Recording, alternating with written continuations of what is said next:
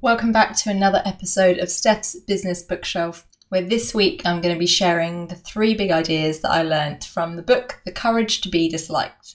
Bit of a different one this week. This is a much more philosophical book, which goes into the depths of Adlerian psychology.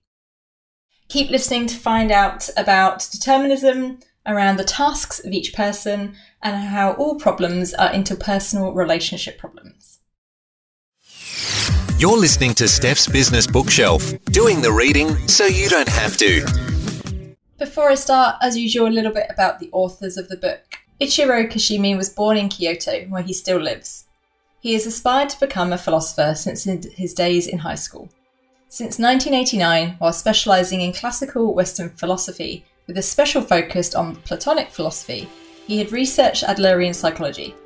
He writes and lectures on the subject and provides counselling for youths in psychiatric clinics as a certified counsellor and a consultant for the Japanese Society of Adlerian Psychology. Fumitake Koga is an award-winning professional writer and author. He has released numerous best-selling works of business-related and general non-fiction. He encountered Adlerian psychology in his late 20s and was deeply affected by its conventional, wisdom-defying ideas. Thereafter, Koga made numerous visits to Ichiro Kashimi, the other author, in Kyoto, gleaned from him the essence of Adlerian psychology and took down the notes for the classical dialogue format method of Greek philosophy that is used in this book. The information from the authors was taken from the Allen and Unwin, who are the publishers of the book's website. A bit about the book. As I mentioned, this is a bit of a different read from the previous and some of the future books that I've been talking about on the podcast. And the book is, I'd say it was a fable style, but it's really dialogue style. So it's a conversation between the 2 authors. The core concepts of Adlerian psychology are explored and applied to everyday scenarios throughout the book. It's a huge bestseller in Asia with over 3 million copies sold. The book is fundamentally about being the person you really want to be, by being less concerned with the opinions of others, your own doubts, and your past experiences. As more and more people seem to be paralysed in this limbo land between their truest self and the assumptions of others, the book provides a refreshing alternative mindset and views. So if you suffer from the need to please others, imposter syndrome, the joy thief of comparison, or a tendency to attribute your current situation to your previous experiences, particularly the more negative ones, then this book will provide a challenging and worthwhile different perspective. Despite being a philosophy book, it's not a heavy read and it's quite easy, and especially because of the way it's been set out in the dialogue format. I'll talk a little bit more about that as we go through them. So into the big 3 ideas that I took from the book. Number 1 was the idea of determinism. And the big, I suppose, headline of determinism is the idea of denying trauma. And that is exactly what it says on the tin. And in the book, the student or the youth in the book is aghast at the idea of denying trauma, denying really awful things that happen to people. But the idea of denying trauma is really having the choice of how you respond to what happens to you. And you're not controlled by the emotion, but you create it. The idea here is that just because, and the idea of determinism is just because something terrible has happened to you, doesn't mean your life or the situation now has to be a certain way. And we do hear and see that quite a lot in life and in our relationships. I had a really bad childhood, so that must mean, or that means I don't have a very good adult life, or I have difficulty making relationships, or whatever it happens to be. But by denying this and saying that determinism doesn't exist, so your past does not determine your future, that's what determinism is talking about, it's putting the control back with the individual. The other idea shared as part of determinism is that we often behave in a certain way to achieve a goal. And the example that is given in the book around this is that a woman is shouting at her daughter when her phone rings, and it's her boss. So she answers the phone and she's being very angry with her daughter and shouting at her. As soon as the phone rings and she answers it, she goes back to her, or reverts to her kind of normal state that you would talk to your boss in, that's not the same way as when she's shouting at her daughter. So it just shows that things like anger and those kind of emotional reactions can be controlled. So when people claim to have uncontrollable anger or these urges to shout or lash out, well, it's denying that by saying, well, no, because if the phone rang and it was your mum or your boss or your friend, you wouldn't carry that on with them. Whereas if it was truly uncontrollable anger, you would still carry that into the next conversation with the other person. One of the biggest points in this part of around the idea of determinism is that a lot of us lack the courage to be happy because it requires changes. So it's much easier to stay in our sad, miserable, or unhappy state, because to change and to truly be happy would involve challenging changes to our lives or to our mindsets. There's another example shared around a person who says they want to be a novelist. They talk about it all the time. They talk about how they want to write books and they want that to be their destiny, but they continue to make excuses as to why they can't, or they don't have time, or they're too tired. The book argues that if you truly wanted these particular things, or wanted to be happy, and if those things truly would make you happy, so being a novelist in this case, you would make the changes required to make that happen and to be happy. But a lot of us, like I said, lack the courage to be happy through lacking the courage to change. I found that quite profound because those are examples of things we hear and see a lot, either in ourselves or in those around us. Either the lack of courage to be happy, or this idea that your past determines your future. I know at the same time those are things, particularly the determinism element, that some people would find really challenging, and maybe even just hearing the podcast, people would find that quite a challenging idea. So I do encourage you to read a bit more into that. The first big idea was the idea of determinism. The second big idea is the idea of tasks. And there's three main tasks that Adlerian psychology talks about. I'll talk about those in a second.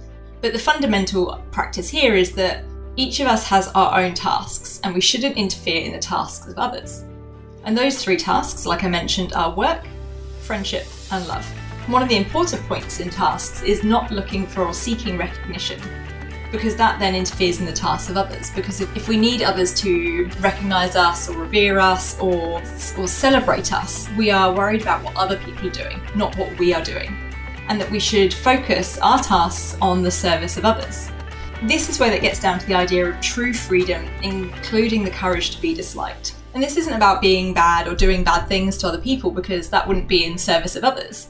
But not needing other people's recognition or reward or status to feel like we have contributed, because ultimately it comes down to us contributing to others.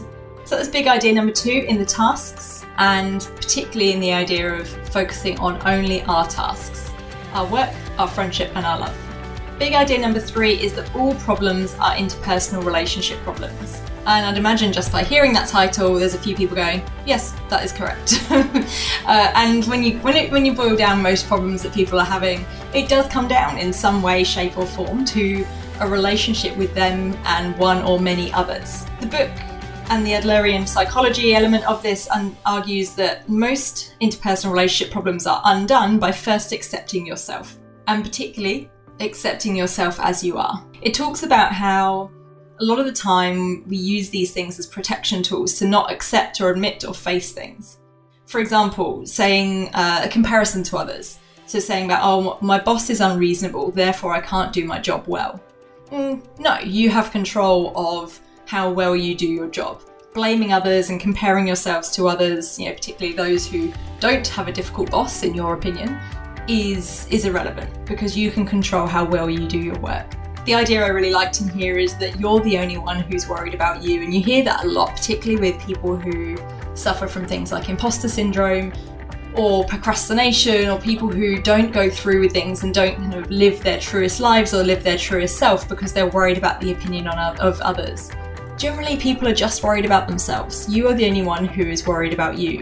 And if we think about that a little bit more, think like that a little bit more, you would probably do more things that you want to do. There's a quote in the book that I've shared in the show notes, which is, we cannot alter objective facts, but subjective interpretations can be altered as much as one likes. And most of our environment and most of the things around us are purely subjective. So if someone doesn't like something, well, that's their opinion. It's subjective. It doesn't matter. And therefore you should care about it less. So big idea number 3 was that all problems are interpersonal relationship problems. So those were the 3 big ideas I took from this book. Number 1 was determinism, and particularly the shunning of the idea of determinism. Number 2 was tasks, and focusing on our own tasks of work, friendship and love. And big idea number 3 was that all problems are interpersonal relationship problems. I really recommend this book for a different view of psychology. This is moving away from the Jungian or the Freudian ideas of psychology and sits in a bit of a different school. I recommend it for confidence, and I recommend it for challenging a mindset, and particularly if you've been quite stuck, or if you know someone who's been very stuck in where they are and their mindset and their position on life or their existence or their challenges. This will be a challenging read because it will suggest that they are wrong to a large extent in the way they're thinking, but it will be incredibly powerful should they take that in, reflect on it and think about it. Things I liked about the book was that it's quite stoic. It really does separate the subjective and the objective and really focuses on what's really happening. I like the fact it's different but also quite similar, particularly to some of the more modern mindset type books that or theories that you will be aware of. And I really like the idea, as I mentioned in the big ideas, around whose task is this? Who is the end benefactor of this particular task that I'm doing? Whether it's through work or friendships or other relationships. But that separation of tasks is so important, and it really does come down to, most things boil down to that, like who is the actual end benefactor of this task? And how can I use these tasks to contribute well to others, but without worrying about what others think? The other thing I liked about the book, whilst I'm not a big fan of the dialogue or the fable style books where it's people having a conversation, it does make it a lot easier to read, and it does make it a lot easier to understand, particularly where it's going into some more deep philosophical and psychological theories.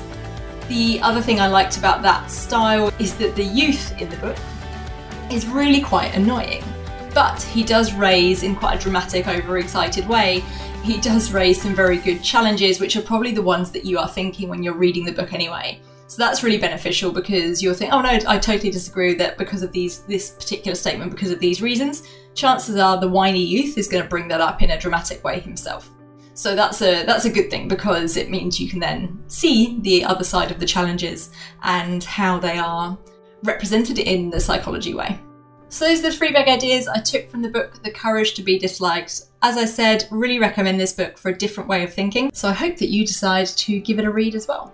If you do, drop me a note and let me know. All the contact details are in the show notes as always. And I'd love for you to hit subscribe so that you don't miss out on the next episode, because we're going to be covering one of my favourite books of 2018. Look out on Wednesday for the mini-sode from The Courage to be Disliked, which will provide you a short question to use with your team later this week. Until next time, happy reading.